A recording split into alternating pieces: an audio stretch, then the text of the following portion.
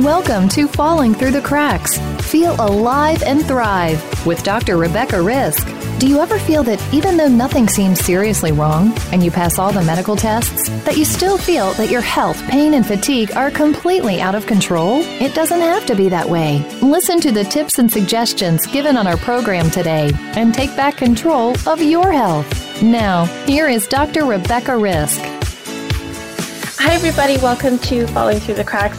Today, I'm talking with Lisa Hendrickson-Jack. She is a certified fertility awareness educator and holistic reproductive health practitioner. Today, we're discussing her new book, The Fifth Vital Sign. Lisa, welcome to the show. Thank you for having me, Rebecca. I'm excited to be here. So what inspired you to put this book together? Well, several different things. For me, my journey with fertility awareness started almost 20 years ago. So I discovered fertility awareness when I was at the tender age of about 18, right out of high school, right into university.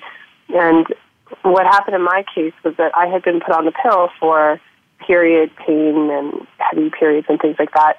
And when I needed birth control, because I hadn't been using the pill for birth control, I didn't actually feel comfortable using it. I wasn't taking it at the same time every day. I had read the complete insert, so I knew that could be problematic. And I didn't want to feel nervous all the time that I could be pregnant. And so at that point, I kind of thought to myself, okay, I'll just use condoms. That sounds safer to me, because then at least I'll know right away if my period doesn't come. But then it was around that time that I discovered fertility awareness. And so initially for me, it was just incredible to learn that I wasn't fertile every single day of my cycle, to understand how my cycle works. And that means that, late teens, early 20s, I was actually using fertility awareness successfully to prevent pregnancy. And what happened later on is that, early on in my journey, I started teaching other women to chart. And since then, I've received my certification, so I'm a certified fertility awareness instructor. And around the time when I was nearing 30 and my husband and I decided we wanted to start having babies, it was around that time that I started to realize how many women were struggling with fertility challenges. And even though I had been able to take that information for granted for basically more than a decade, the average woman still has no idea how her menstrual cycle works, how her body works, that she's not fertile every single day, that it's possible to prevent pregnancy, to the equal effectiveness of hormonal birth control just by monitoring your body signs. And so that really is the reason why I wrote the book, to share this information with women. And within the book, I include over 1,000 scientific references. So it's not just meant to be like lisasopinion.com. It's really intended to be a resource for women so that they can feel very comfortable and confident, not only in the method, but also in the science.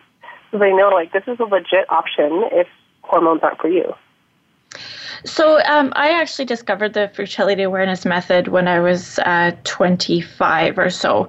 And I was in school at the time, and I had just taken biochemistry, anatomy, physiology. And when I read Tony Weschler's book, which is what you talk about a lot, I actually learned a lot about how my body worked, because although we learned, all this science, and our teacher had actually been a practicing gynecologist at one point, I learned so much by just charting my cycle and understanding what was going to happen to me, as opposed to just, the science of here's some anatomy and here's, what happens scientifically.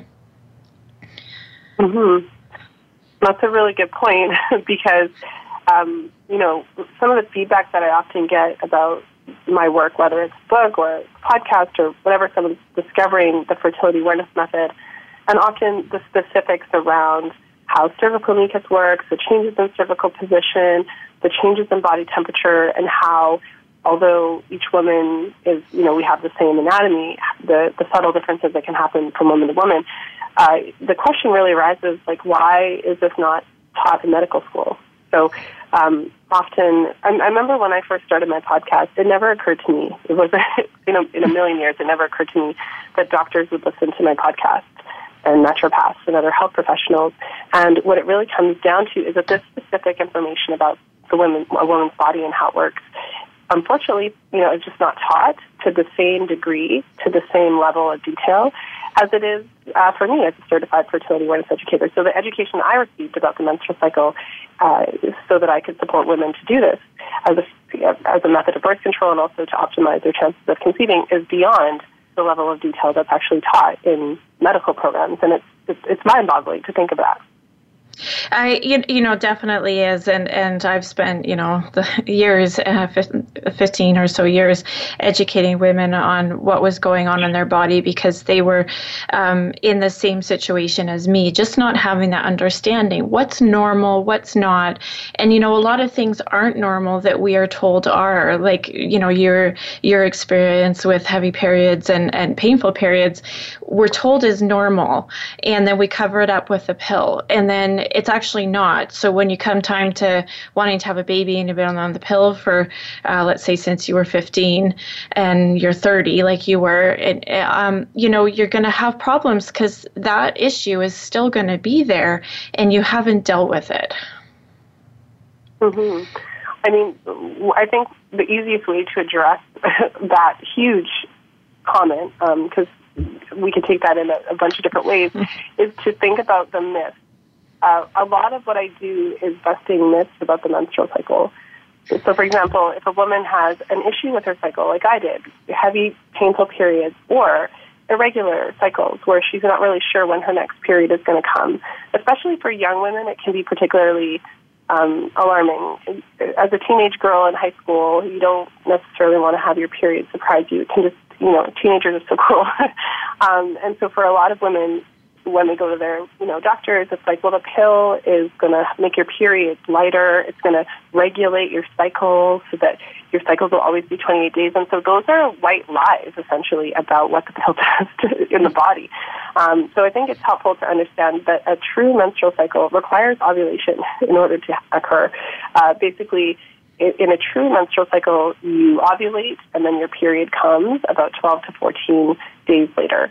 And your period is essentially then a result of the hormonal interplay between estrogen as you approach ovulation and progesterone post-ovulatory, because those two hormones are what work together to build and mature the uterine lining. And so when a woman is put on the pill, for example, ovulation, one of the main ways that the pill functions is by stopping ovulation. So by suppressing ovulation. So when a woman's on the pill, she's not having an actual menstrual cycle. The pill basically suppresses her natural cycle and replaces it with a fake chemical cycle. And I would say fake chemical because the hormones in the pill are not the same as the estrogen and progesterone that we produce. In order for a company to patent and sell drugs, they have to create a molecule that is not the same, that is different, so that they can actually patent it. So if you look at the molecular structure of these hormones, they're not the same as the ones we produce. So they have similar effects, but because they're not the same as the hormones that we produce, and also they're not found in nature, they're made in a lab, they do have, different unintended effects. Which is why there's so many different side effects associated with the pill. And so when a woman's put on the pill, she doesn't, there's ovulation is not, ovulation is essentially suppressed by the pill. And then what happens is if she takes, 28-day pill and she gets 21 days of hormone and then 7 days of sugar pills, or however it works, if she's using a patch and she pulls it off for a couple of days or whatever the case, and she gets a bleed, the bleed that she's getting is actually a withdrawal bleed. And withdrawal meaning that you take away the artificial hormones and your body reacts with a bleed. And so I think the first part of just helping women to understand why the pill doesn't solve any of your period issues is to realize that when you're on the pill, you don't actually have a period. You're having a withdrawal bleed. And what that also means is that, the title of my book is called The Fifth Vital Sign, because that's the central message that I'm sharing. I'm sharing that the menstrual cycle doesn't only matter when you want to have babies. It's actually a reflection of your overall health. And so if you're having really heavy, painful periods, or if you're having really irregular cycles, or if there's other issues that you're noticing with the cycle, when you take the pill doesn't resolve it and just magically make your period perfect. What it's doing is just getting rid of your natural cycle. So what you said earlier about, when you get a bit older and you're ready to start a family and you're going off the pill, if you did have an underlying issue that was causing your cycle to be problematic or erratic or whatever the case is, the pill didn't treat that. It didn't cure it. And so when you go off of the pill, your body's going to resume as it was, and potentially, a bit worse, because whatever was going on there, you weren't addressing it during that time. So it essentially masks the problems. You can't really see the full fallout of it. And that puts a lot of women at risk for challenges when they come off the pill, because they didn't really know what was really going on with their cycles. Well, one thing I tell young women when they're in this situation is I understand if they're having a lot of difficulty wanting to kind of cover it up for a little bit, but I do warn them that it may become an issue later. And since a lot of women are having children later in life, it can take longer because, they might have an issue that they need to deal with. It might take 2 years to get through some fertility issues or to normalize their cycle. And then if they're older, there's a lot more distress that can happen at that time.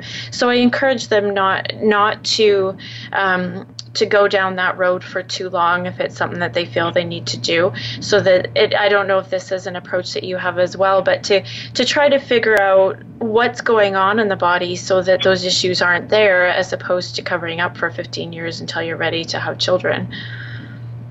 Mm-hmm. Well, absolutely. I mean, that's certainly something that I think is really important. And in addition to that, I think it's also really important for women to discover and learn how the pill impacts fertility. Because over the years, I've spoken to a lot of women. As women, we have some degree of intuition. So I've spoken to a lot of women who have been on the pill for a really long time, so whether that's like 5, 10, 15 years, and often they'll have that, like once they're in that space where they know that they're wanting to start their family, within the next little while. And so I've spoken to a lot of women who will go to their doctors and say, hey, I've been on this pill for a long time, and, I'm thinking, like, should I come off of it, earlier before I'm ready to start trying, just to see if everything's okay. And often, I've heard this story so many times, often women are told, well, no, there's no point. If you're still not trying to get pregnant, don't come off the pill until you're ready, basically. And what the research tells us, though, is something different. So when a woman's on hormonal birth control long-term, there is a temporary delay in the return of her normal fertility. And there's different ways that this is measured in the research. So one of the ways is by looking at how long it takes a woman's cycle to return to normal. So a normal cycle falls somewhere between 24 and 35 days, with an average of about 29 days. In a healthy cycle, ovulation happens somewhere between day 10 and day 23. And after ovulation, the luteal phase, especially for fertility and overall health, the healthy luteal phase is between 12 and 14 days. So luteal phase is just a word for how long between when you ovulate and when your period comes. And so when a woman comes off the pill, there's a lot of, let's just say that it's really common and very typical of her cycle to not be just perfect immediately. There is a transition period that her body will naturally go through. So there was this one study that I looked at where they compared the menstrual cycles of women who had never been on birth control to women who had just come off birth control. And on average, it took 9 to 12 cycles for the cycles to return normally. And they were looking at the parameters that I mentioned. They were looking at the total length. They were looking at, ovulation. I believe they were looking at cervical mucus production, and they were also looking at the luteal phase length. And so essentially in the study, they had the menstrual cycles of the women who came off the pill, beside the menstrual cycles of the women who had never been on the pill. And it wasn't until about that 9 to 12 cycle mark before it all looked approximately the same. So it's really common for a woman to come off of the pill and her ovulation be delayed. So for some women, the ovulation returns right away. For other women, it takes several months before she ovulates and has her first period, her first real period after ovulation. And also they were looking at the luteal phase length, and it's really common the first several cycles off the pill, say for the luteal phase to be like 8 days or 9 days. And when you're trying to have a baby, you need to have that second half of the cycle to be long enough. What happens if it's too short is that even if you conceive and, the egg is fertilized, if you start your period too early, then you're bleeding when the egg is trying to implant. So it's actually a big problem. And this is one of the reasons why the pill is associated with a temporary delay in the return of normal fertility. And so I mentioned 9 to 12 cycles. That's not the same as 9 to 12 months, because some women don't get their first period post-pill for 4 months. So 9 to 12 cycles could be anywhere from 18 months to 2 years. And so it's right in line with what you said, with your 2 years. So that's one way to look at the way that the pill impacts fertility. Other studies are done specifically where they look at how long it takes women to conceive. So these would be the time to pregnancy studies. And so it differs with different types of birth control. So, for example, a woman coming off the regular pill, that's a combination of synthetic estrogens and synthetic progestins, on average, it takes about twice as long to get pregnant compared to a woman who was, say, using condoms or another non-hormonal method. So, for an average couple that's not using any type of hormones, it takes an average of 4 months to conceive. So every cycle you have about a 25% chance of conception, depending on age and a few different other factors. But for a woman coming off of birth control, it takes an average of 8 months. And that's what, in the research, the way they talk about it is kind of like, well, it's temporary and fertility goes back to normal, so it's no big deal. But I think you and I both know that as women, especially, we're being really responsible when we're on birth control, right? We're trying to organize it so that we don't have an unplanned pregnancy. And then when the stars finally align and we find, the person that we're supposed to be with, we organize our finances and our, jobs and all of those things to align with when we're ready to have a baby. Even a delay of 8 months to a year, by the time, so the first cycle you're fine, you're like, okay, this is whatever. But by the second cycle, you're already a bit nervous. By the 8th cycle or the 9th cycle or the 10th cycle, you're already at the fertility clinic. So what's really important from my perspective is educating women about this delay, because then what that means is it's not a good idea to come off the pill on Thursday and think that, you're just going to start trying. We know that some women get pregnant right away, but we can't rely on that. That's not, good enough. If we know about this delay, then what we can do is give ourselves time. And I recommend coming off the pill 18 months to 2 years ahead of time, because you just don't know how your body is going to respond. This is like buying yourself insurance. Well, that's perfect, and I think great information that's, not common knowledge the way it should be. We're going to take a quick break. We're talking today with Lisa Hendrickson-Jack, and we're discussing her book, The Fifth Vital Sign, and we'll be back shortly.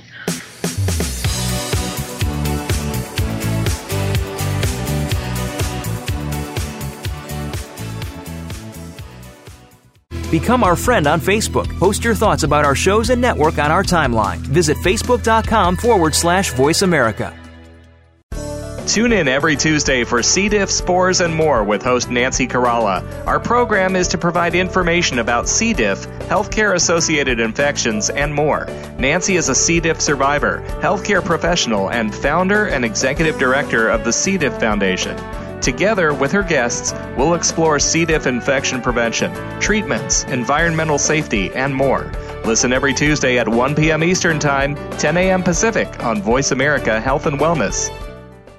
Are you ready to live to 100? Join Dr. Joe Casciani and his program that shows us that age is just a number. You can age with fresh and inspiring perspectives, whether it's staying physically fit or keeping mentally fit. With great stories, plenty of advice about successful aging, and brighter outlooks, you just might join those who are living to 100. The Living to 100 Club is broadcast live every Friday at 2 p.m. Pacific Time and 5 p.m. Eastern Time on the Voice America Health and Wellness channel.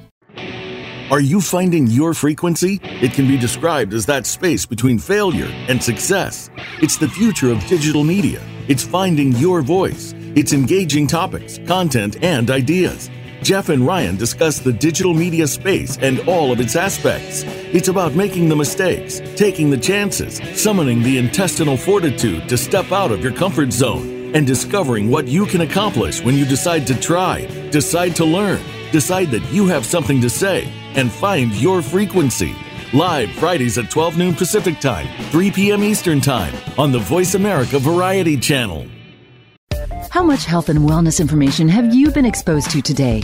Listen to Prescription for Success with Dr. Emil Haldi. Healing and empowerment start from within, but it also takes the best knowledge and advice. That's what you'll find here. Dr. Haldi and his guests will help you make the right life-enhancing decisions for well-being success. Tune in live every Thursday at 6 p.m. Eastern and 3 p.m. Pacific Time on the Voice America Health and Wellness Channel for Prescription for Success. There is a difference in health and wellness programs. There can be mainstream programs, and then there is something extra. That something extra is called Tips to Keep You Healthy, Happy, and Motivated with your host, Kristen Harper. If you want to hear some behind-the-scenes talk radio when it comes to health and wellness, the why as well as the how, be sure to tune in each week. This show will inspire you to be healthy and happy for life, as well as become the best version of yourself. Listen Tuesdays at 3 p.m. Pacific Time, 6 p.m. Eastern Time on Voice America Health and Wellness. Have you friended us on Facebook yet? Why not? Just go to facebook.com/Voice America or search for the keywords Voice America. Once you are part of our Facebook network, you'll receive daily messages about what's happening with our shows, this week's featured guests, and new happenings at the Voice America Talk Radio Network. And you can add your voice to the always active discussions on our timeline. Just go to facebook.com/Voice America or search for Voice America.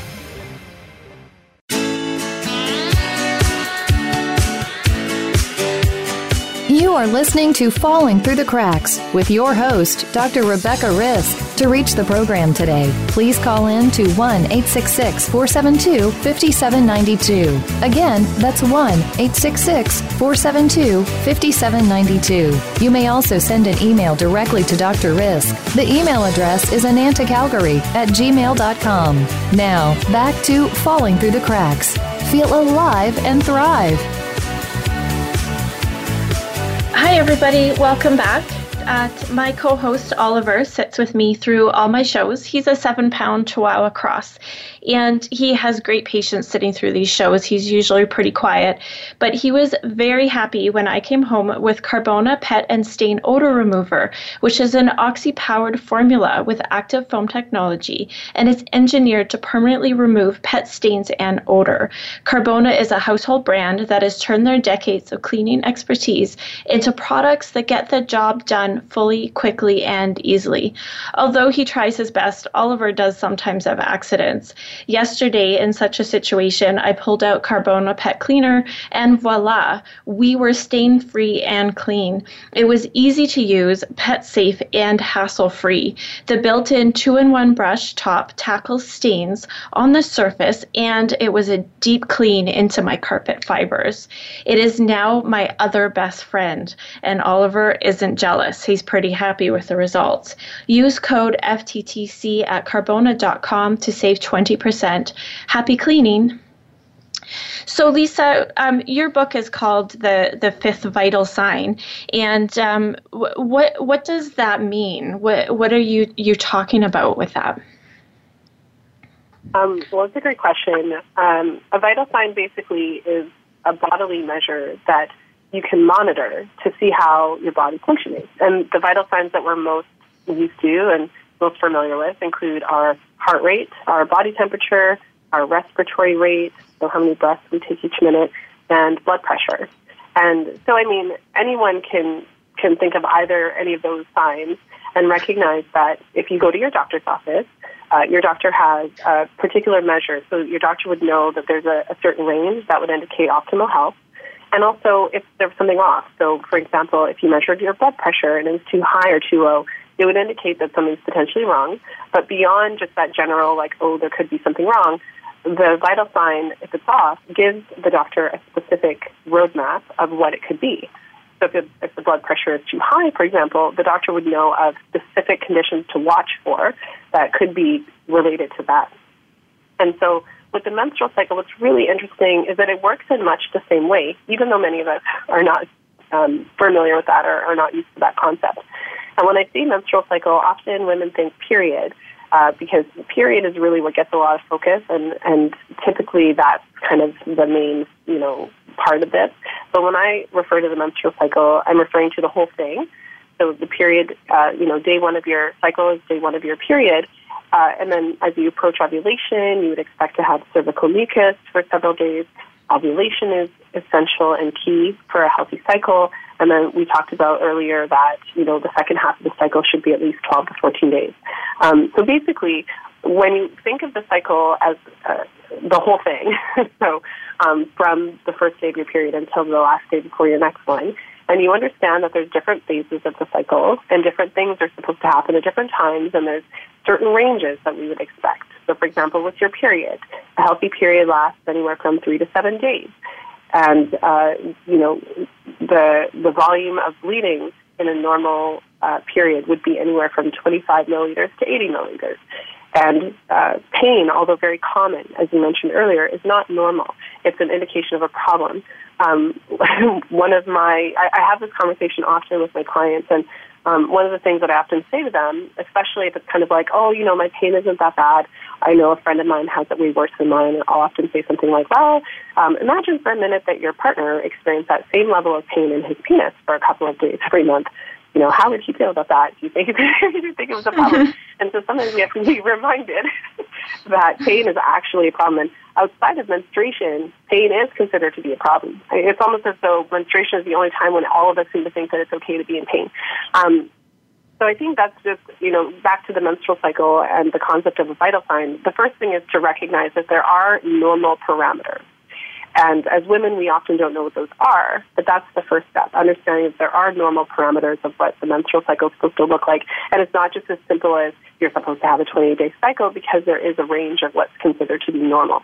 And then the second part is understanding that if your cycle is consistently and regularly falling outside of that normal, because as women, we're not robots, I often say, and so if your cycle falls outside of the normal range, like once or kind of randomly, that could just be a result of an event or something like that that's happening. If we're seeing a consistent pattern of, menstrual cycle irregularities that continue cycle after cycle, then it is, for many women, a first indication of a potential deeper issue. And I think a lot of women find it to just be really surprising and fascinating how so many different health issues can actually show up in the cycle in a number of different ways. So, I think this is important to understand. There's a lot of, we spoke before about how a lot of things are covered up with the birth control pill, but also a lot of things are considered normal when they're not. And I think that that's important for women to understand that we are told, just like you said about pain, a lot of women tell me, well, my pain is normal. And I say, well, what's normal? Because you shouldn't actually have any. And they're usually taken aback by that because they've had pain their entire life with their period. And no one's ever told them that isn't something that they're supposed to experience.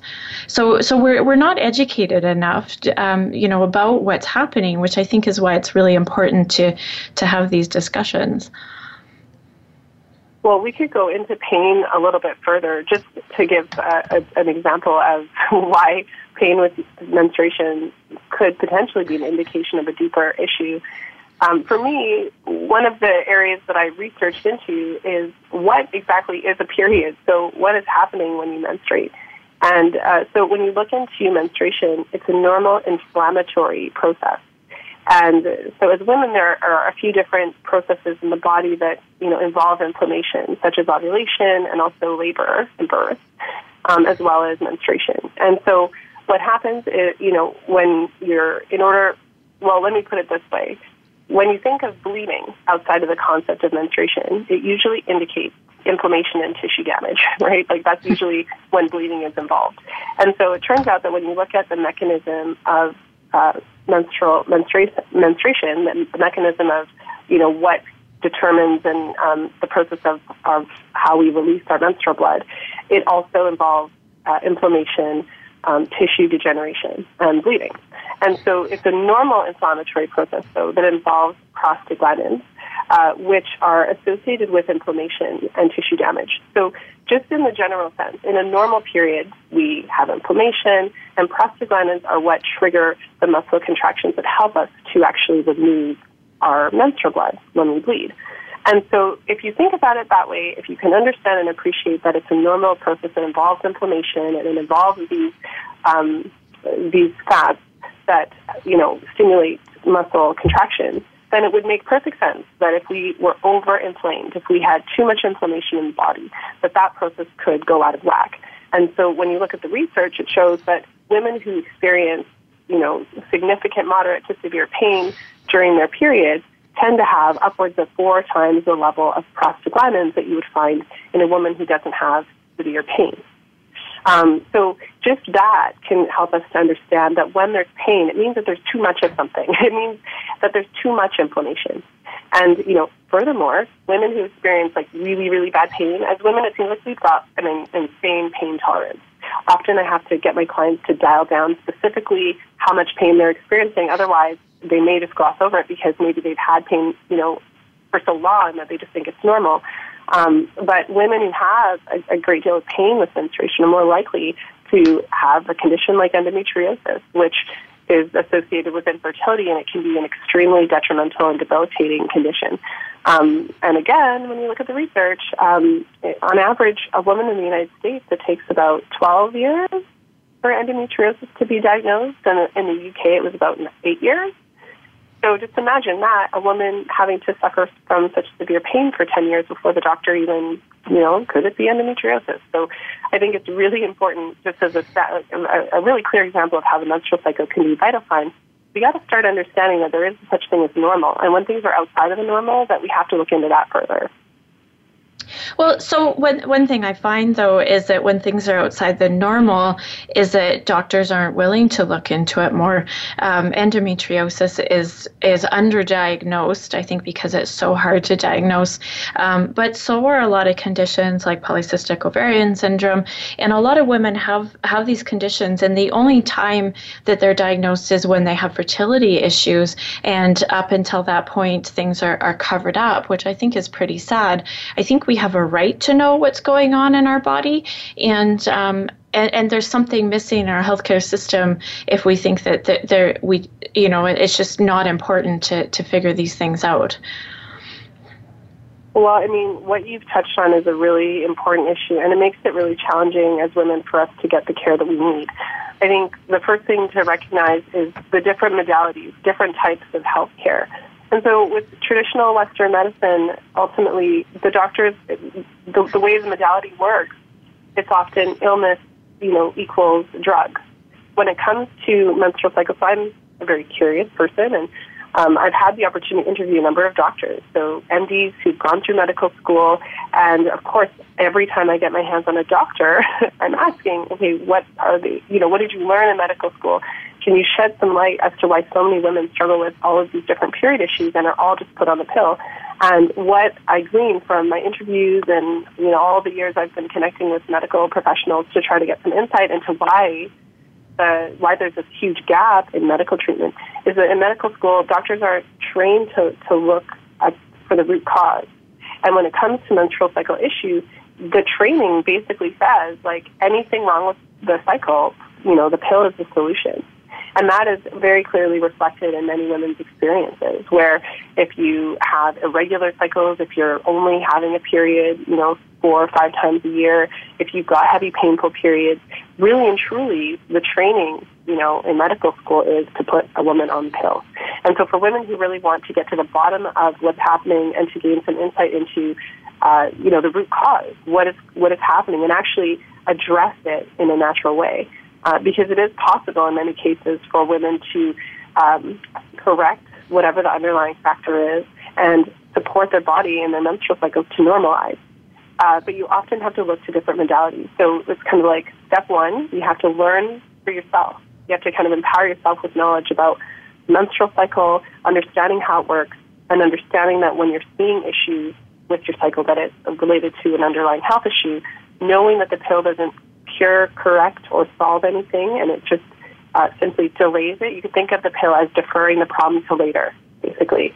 Because if you have, especially for women who want to conceive, if you have cycles that are really irregular and ovulation is very sporadic, and so you're only having a period, like I said, 4 to 5, 6 times a year, then by taking the pill and getting a bleed every month, everyone feels better about it because you got this bleed every 28 days. But when it comes time for you to, try to start your family, come off the pill, it's very likely that when you come off the pill, you're just going to continue where you were before, with these sporadic cycles. So, then step 2 would be to really seek a practitioner that is working from a different level of understanding or a different modality.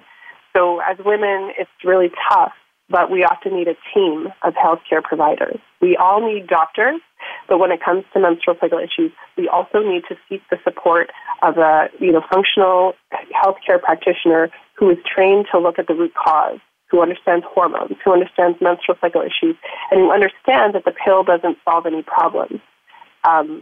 And also, I'll just note that what you mentioned is very true. Until a woman's trying to get pregnant, no one seems to care about her cycles oftentimes.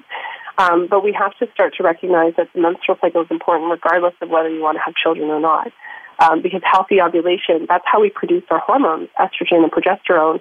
And those hormones play a role in our breast health, our heart health, our bone health. We have receptors for these hormones in all different parts of our body. So regardless of whether you are wanting to have children, it's really important as a reproductive aged, biological woman to have healthy menstrual cycles. Well, your story is an example because when you started charting your cycle, the teacher guiding you looked at it and said you need to get your thyroid checked, which had been ignored by your doctor. They put you on the pill. And, having your thyroid, underactive thyroid is a pretty significant issue in life where, you're going to progress and be more tired and have a lot of health issues with that. So it was important for you to figure out what was going on so that you could have, overall better health in general, not just regulating your cycles. Mm-hmm. Well, thank you for bringing that up. For the listeners who may not know, when I first started charting, I was super enthusiastic, and I remember going through, it was like my post-high school feminist phase, and so I remember my cycles were really, they were not falling into the normal parameters that we just talked about. They would often be over 40 days long, like 45 days. I had, I think, at least 1 or 2 cycles that were 50 days long. And as I mentioned, my periods were always really heavy. So in my case, the heavy periods were related to fibroids, which I basically made when I was in my very early 20s, I demanded / requested an ultrasound because I had a family history. My mom had suffered with fibroids, as did a number of my aunties and cousins. My mom, my auntie, and I'm sure several of my cousins ended up having hysterectomies to get those, just to handle it because the periods got so heavy they were unmanageable for them. And at that time, that was basically how they dealt with it. So in my case, the heavy periods were an indication of something more. And I had this, because I had the family experience of it, the family history, I knew to ask my doctor to look at that. And then also, I was diagnosed with an underactive thyroid very early on in my charting, and it was at a subclinical level, meaning that I wasn't overweight and depressed. It hadn't gotten to that point. It really was that my temperatures were too low on the chart and my cycles were too long, and my charting instructor looked at that, knew that the menstrual cycle was a vital sign because, of course, these are my mentors who I learned from, all those years ago. And so that was my introduction basically into how the menstrual cycle is a vital sign, because up until that point I just thought, this is super cool, look at how I can use this for birth control and I can avoid all of these hormones. I just thought it was birth control. I just thought it was really cool. But very early on in my own journey, I discovered, wait a minute, nope, it's way more than that, because if someone can look at my chart and potentially see that I have a thyroid issue, there's a lot more going on here. Yeah, definitely. We're going to take a quick break. We're talking today with Lisa Hendrickson-Jack, and her book is called The Fifth Vital Sign, and we'll be back shortly.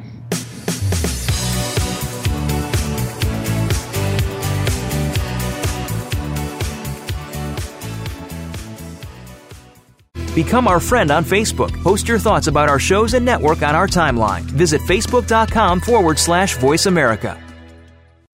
Tune in every Tuesday for C. diff, spores, and more with host Nancy Caralla. Our program is to provide information about C. diff, healthcare-associated infections, and more. Nancy is a C. diff survivor, healthcare professional, and founder and executive director of the C. diff Foundation. Together with her guests, we'll explore C. diff infection prevention, treatments, environmental safety, and more. Listen every Tuesday at 1 p.m. Eastern Time, 10 a.m. Pacific on Voice America Health and Wellness.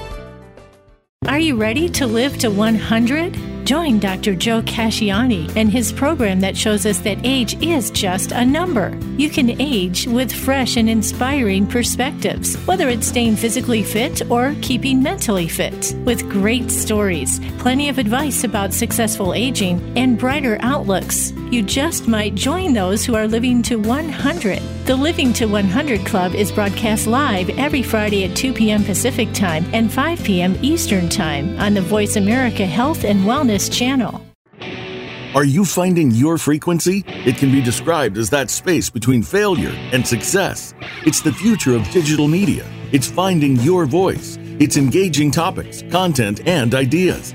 Jeff and Ryan discuss the digital media space and all of its aspects. It's about making the mistakes, taking the chances, summoning the intestinal fortitude to step out of your comfort zone, and discovering what you can accomplish when you decide to try, decide to learn, decide that you have something to say, and find your frequency. Live Fridays at 12 noon Pacific Time, 3 p.m. Eastern Time on the Voice America Variety Channel. How much health and wellness information have you been exposed to today? Listen to Prescription for Success with Dr. Emil Haldi. Healing and empowerment start from within, but it also takes the best knowledge and advice. That's what you'll find here. Dr. Haldi and his guests will help you make the right life-enhancing decisions for well-being success. Tune in live every Thursday at 6 p.m. Eastern and 3 p.m. Pacific Time on the Voice America Health and Wellness channel for Prescription for Success. There is a difference in health and wellness programs. There can be mainstream programs, and then there is something extra. That something extra is called Tips to Keep You Healthy, Happy, and Motivated with your host, Kristen Harper. If you want to hear some behind-the-scenes talk radio when it comes to health and wellness, the why as well as the how, be sure to tune in each week. This show will inspire you to be healthy and happy for life, as well as become the best version of yourself. Listen Tuesdays at 3 p.m. Pacific Time, 6 p.m. Eastern Time on Voice America Health and Wellness.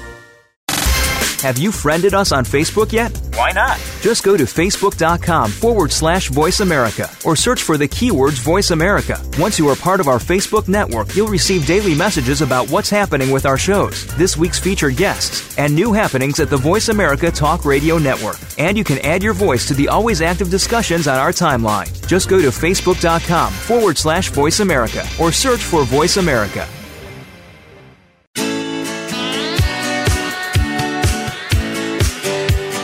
You are listening to Falling Through the Cracks with your host, Dr. Rebecca Risk. To reach the program today, please call in to 1-866-472-5792. Again, that's 1-866-472-5792. You may also send an email directly to Dr. Risk. The email address is anantacalgary@gmail.com.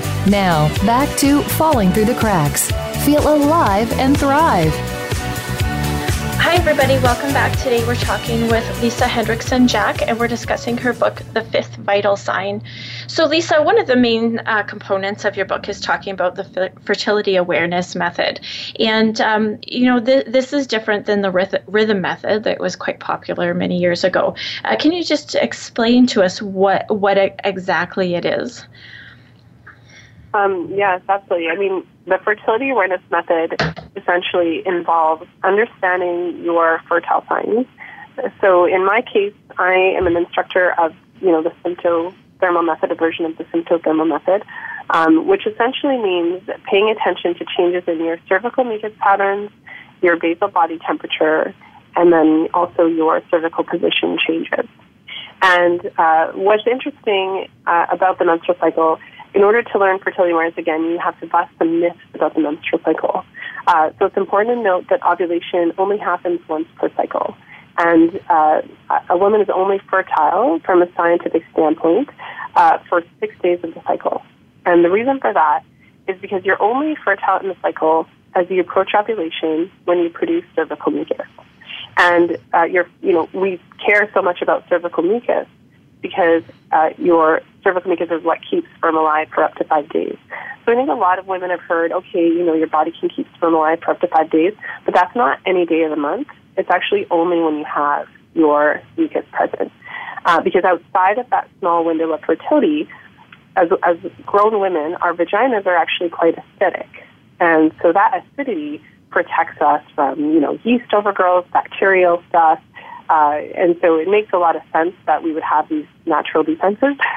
And it's only during the small fertile window as we produce cervical mucus, as we approach ovulation, that we're actually, the nature of our vagina changes from acidic to alkaline. And it's really interesting as well, because if you measure the pH of our cervical fluid, it actually matches the pH of a man's seminal fluid. So, first things first, and especially for any woman who's listening to this show and she's actually charted her cycles, you can see it for yourself. So it's one of those things where it's all well and good to talk about the theory, but once you start charting and you start monitoring your, cervical fluid, and just for anyone who's not really familiar with cervical fluid, it looks either like creamy white hand lotion, or it can look like raw egg whites, like clear raw egg whites, as if you could stretch it between your fingers and then kind of have a thread there. Many women have noticed their cervical fluid, but maybe didn't know what it was. So one example is if you've ever felt like some wetness and you thought, oh my goodness, my period is coming, and then you went to the bathroom and there was no period. Another situation for a lot of women, because we're not taught about mucus, you might think that you have an infection that's recurring every month. And so a lot of women have found themselves in their doctor's office because they think they have an infection, but then the tests come back clear. And then for others, women may just notice that you're going to the bathroom and there's a certain time of the month where it actually feels really slippery. So you're wiping and it's either like your hand is going to hit the back of the toilet, or you got to wipe a couple of times because it just feels like there's a lot there, or maybe you just feel kind of wet. But once you start charting your cycle, you see it because it's just how our bodies operate. As we approach ovulation, we produce estrogen. Our ovaries make estrogen as our eggs develop, and that is what triggers this, cervical fluid production. And once the estrogen reaches a certain peak, that triggers ovulation. So it basically sends a message back to your pituitary, and then your pituitary releases luteinizing hormone, and then you ovulate. So with the fertility awareness method, you're learning how to identify that short window of fertility in your cycle by paying attention to your cervical fluid and your cervical position changes.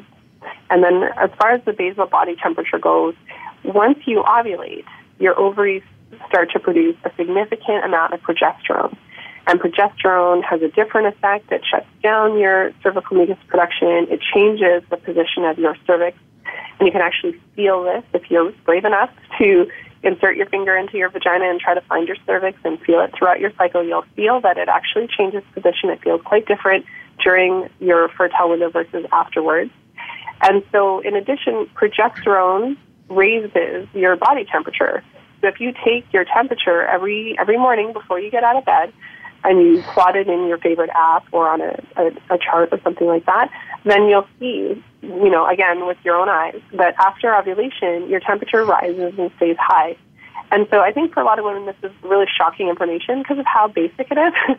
It's not like rocket science. I mean, if you want to use it as a method, it's a really good idea to find an instructor who teaches a specific method, who's been certified, so that you can get all the rules and understand all the different just implications of it, so that you're using the method correctly. I mean, like anything else, it's good to make sure that you're learning it correctly before you're using it, especially if you want to get the effectiveness, which has been shown to be up to 99.4%.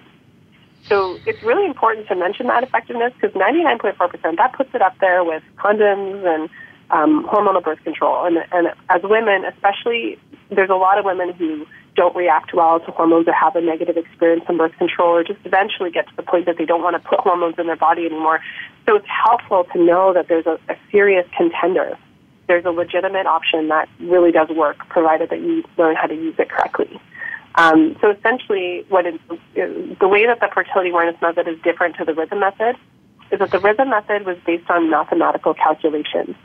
So you would basically chart enough cycles, maybe you chart 6 cycles or something like that, and get an average. You start to understand, okay, I usually ovulate on this day, and then you're basing your decision on like a calendar interpretation. As an instructor, I've been in this field for almost 20 years.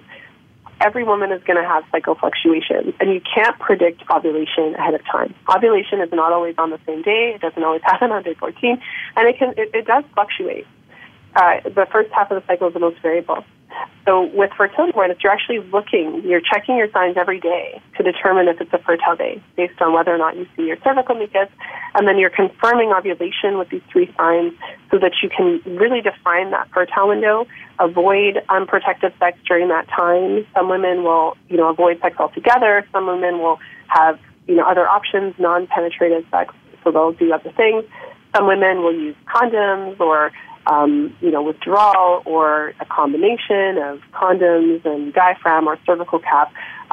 So it really depends on what your comfort level is for how you're going to manage your fertile window. But there are, tens of thousands, if not hundreds of thousands of women around the world who use this method as their primary method of birth control successfully to prevent pregnancy when they don't want to get pregnant, and then to help them to conceive when they want to have babies, because this method also allows you to pinpoint the exact best days to, when you're trying to have a baby. Well, I found it very informative, as I mentioned earlier, to do all of this. When I went off the pill and I was in a long-term relationship, we decided this was a better choice. I'd had a lot of side effects, and it was eye-opening. And I find that for a lot of women as well, we don't, as you said, we don't understand what the cervical mucus is. No one's told us in school. So I've even had, as I get women healthier and their hormones more regulated, they get more cervical mucus, and then they're really shocked and they don't understand what it is.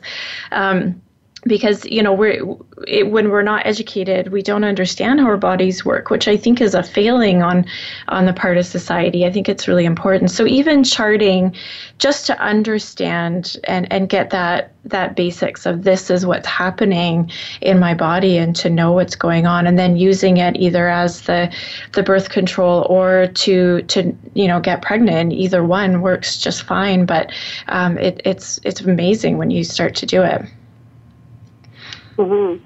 Well, one of the things that I often say, just because I know that fertility awareness isn't necessarily going to be the right method of birth control for every single woman. That's why we have so many different options. And also, although it might be appropriate for a woman, it may not be her first choice of birth control for every phase of her life, for example. And so, for me, what it really comes down to is empowerment. And so the word body literacy is really helpful in that sense. You don't have to use the method as birth control to gain information from it. For a lot of women, just paying attention to their cycles, marking down when they get their periods, making note if they see cervical fluid, and then as you do that over time, you start to see, as you mentioned, you do some things to improve your health and whatever, and all of a sudden you see a change in your cervical mucus, like a positive change. And so this is how this is an opportunity for us, I should say, to develop body literacy, because it's very empowering, especially in a world where we're often told there's nothing we can do, your periods are irregular, there's nothing you can do, you can just go on the pill. It's very empowering as women to discover that you do have a lot more power over your health and your cycles, because just by making some positive changes to your routine and things that you're doing, you can really see a positive change in your menstrual cycles. And just another note about, the pill. We talked a little bit about the pill and the effect that it can have on fertility, and the fact that it doesn't, change or cure or fix any menstrual cycle problems that you're having. I can come across as a very anti-pill because I have all the research of all the different side effects, not all the research, but I put a significant amount of research in the book about the side effects, because I think for a lot of women it's a surprise that there are so many side effects, but also that there's so much science behind it.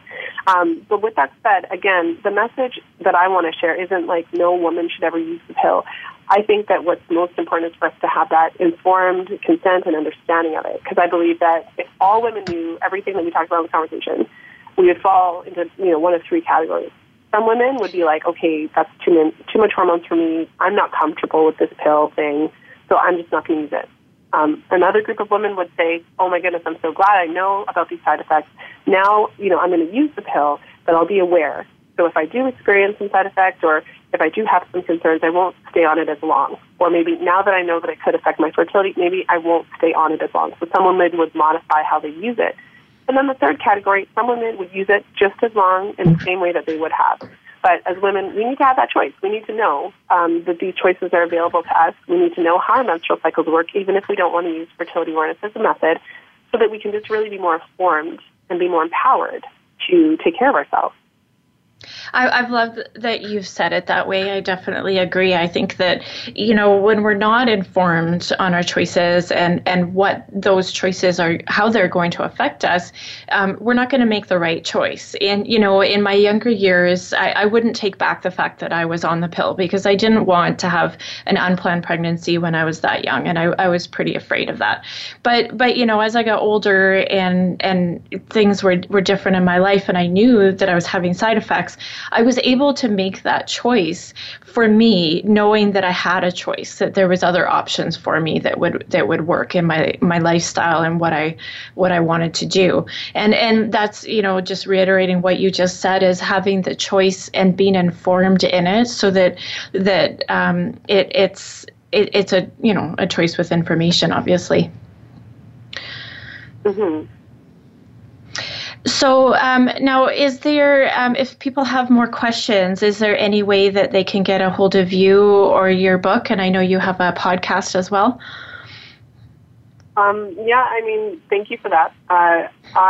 The book is available on Amazon. It's in 3 different formats. So it's in paperback, ebook, and I just finished the audiobook.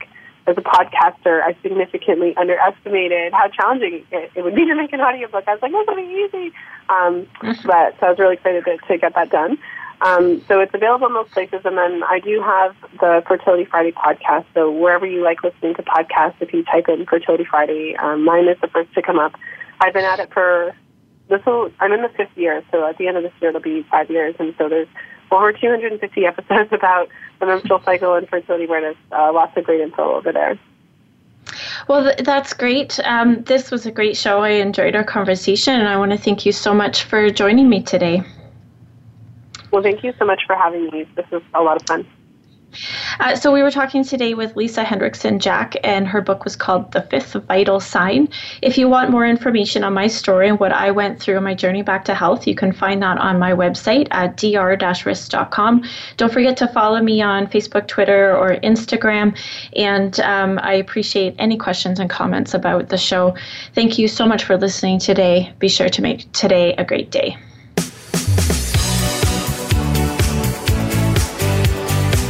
Thank you for tuning in to this week's edition of Falling Through the Cracks. Feel alive and thrive. Please join Dr. Rebecca Risk again next Monday at noon Eastern Time and 9 a.m. Pacific Time on the Voice America Health and Wellness channel. We'll talk more next week.